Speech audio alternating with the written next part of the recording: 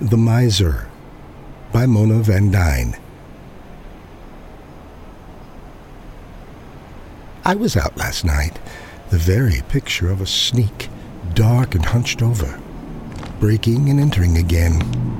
Why do I do it? And why, when I can afford serious residences, do I keep to this one room? Perhaps if I had not lost track of the difference between the real and the ideal, it would never have happened. I hide here almost entirely now. When I go out, when I creep into those silent houses, I steal newspapers, an armload, no more than I can carry comfortably. Sometimes they are already tied up on the side porch or by the kitchen stove. Nobody misses them. They think each other or the maid has carried them out to the street. They say there's something intractable out there. The law, the right to privacy, the world.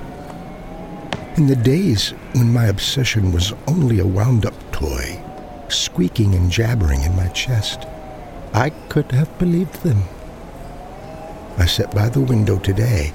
There's very little space left now. Thought I have left corridors wide enough to walk through so I won't lose touch. Holding my latest on my lap, handling them, fondling them, taking in every column. They are becoming more and more precious. My delusion grows and spreads. Lately, it seems to me, as I read of murders, wars, bankruptcies, jackpot winnings, the news, if written in that perfect style, of someone speaking to the one who knows and loves him.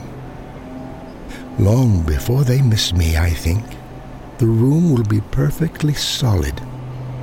When they break in the door and, unsurprised, hardened to the most bizarre vagaries, begin to carry out my treasure. Death's what they'll look for underneath it all. Those fluent, muscled, imaginative men sweating in their innocent coveralls. But I will be out in broad daylight by then, answering, having accepted utterly the heart's conditions. Tell them I wish them well, always, that I've been happy